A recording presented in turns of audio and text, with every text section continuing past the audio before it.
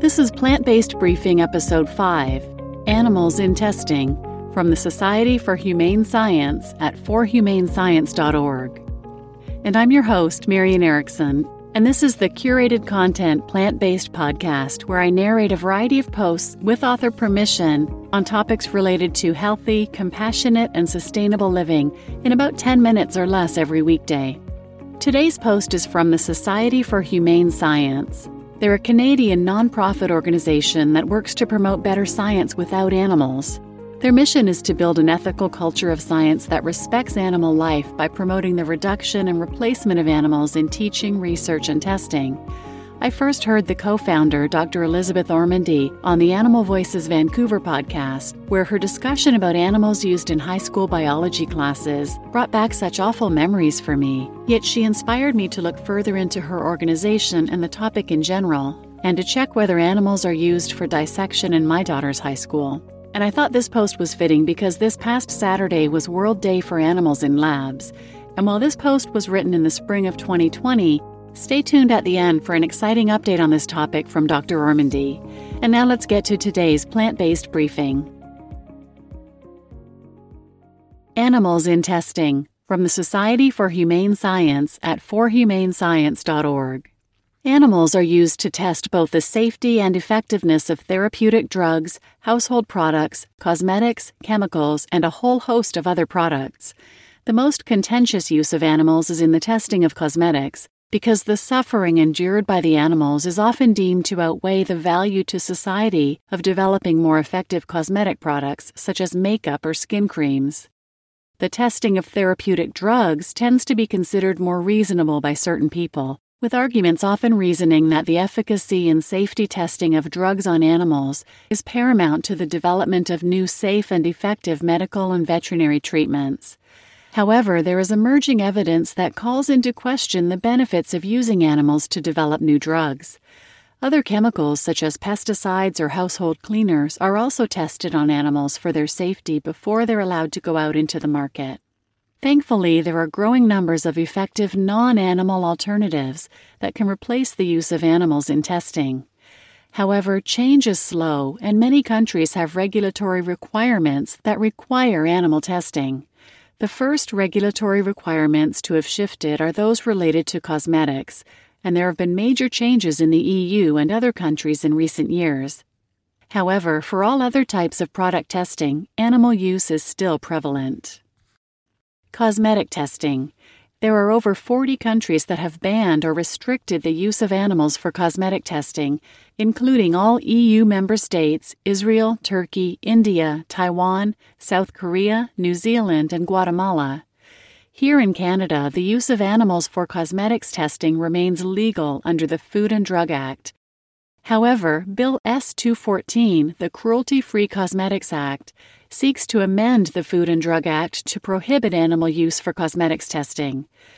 Bill S-214 was passed in the Canadian Senate in 2017, but remains to be passed through the House.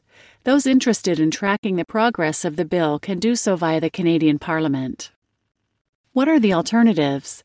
Since the EU banned the use of animals for cosmetics testing in 2009, many different in vitro non-animal tests to assess the safety of cosmetics have been developed. Let's look at a key metric in cosmetic testing: skin irritation. Skin irritation occurs when cosmetics penetrate the upper layers of the skin and damage cells underneath. In response, damaged cells produce an immune response, which can show as a reddening and/or swelling. Since irritation is a local response, as opposed to a full-body response like an allergic reaction, it can be observed and measured in isolation, in this case on the reconstructed skin model. To assess skin irritation in vitro, researchers apply the test chemical to a 3D model of human epidermis, which closely mimics the biochemical and physiological properties of the upper parts of the human skin. A certain time after application, the cellular response is measured. There are many such tests that can be carried out using cell-based in vitro approaches. Biomedical testing. Animals are used in tests to predict toxicity and other safety variables, as well as the effectiveness of new drugs, vaccines, and medical devices. In fact, the use of animals to test the safety and effectiveness of new drugs or vaccines is required by law under the Food and Drug Act. Importantly, emerging evidence shows that 95% of drugs testing in animals fail at human clinical trial. So, while animals are still seen as the gold standard model by many in the scientific community, the continued use of animals is actually hindering scientific advancements, especially when it comes to the development of new drugs. For example, despite over 150 experimental treatments being tested in animals, not a single effective new stroke drug has been brought to market in the past 30 years. As another example, close to 100% of Alzheimer's drugs tested in animals fail when tested in humans. The continued use of animals for human drug development diverts scarce research funding to ineffective research strategies and unnecessarily delays progress towards treatments. What are the alternatives? The failure of animal models is resulting in a translation crisis that many scientists in various disciplines are responding to.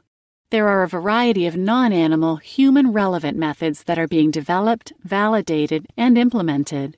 Key technologies include organ-on-a-chip, organoids, computational modeling, 3D bioprinting, adverse outcome pathways, etc.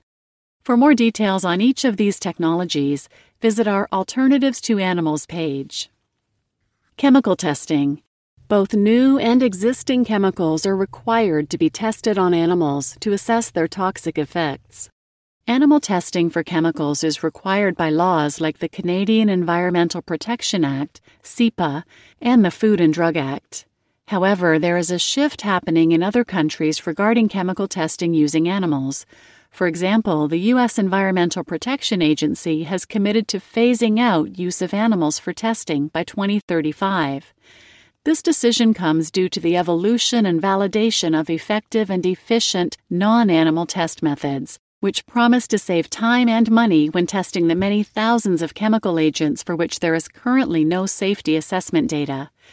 In Canada, CEPA will be under review in 2020, and we will be encouraging amendments that specifically highlight non-animal test methods.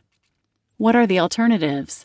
Researchers have successfully created in vitro methods to identify severe eye irritants and substances that could cause allergic contact dermatitis.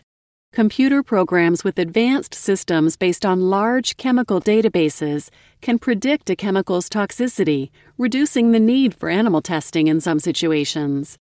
For more details, visit our Alternatives to Animals page.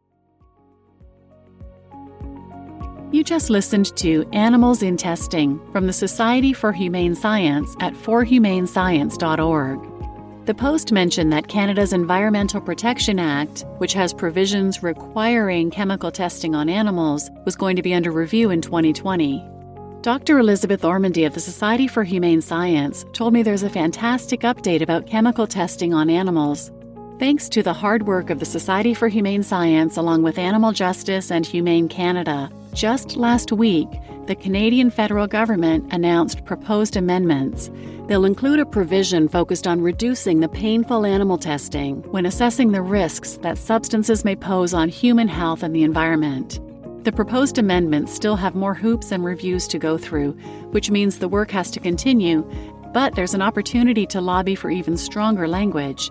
However, nothing's a done deal either, so it will be important to keep the pressure up, and individuals play an important role in this. If anyone's interested in more information on how they can help, visit their website forhumanescience.org. And if you want more information about animal testing, I highly recommend you check out the short film Test Subjects. You can find it at testsubjectsfilm.com. And this is the Plant-Based Briefing Podcast, and I'm your host, Marian Erickson. Please subscribe, share, review, and thanks for listening.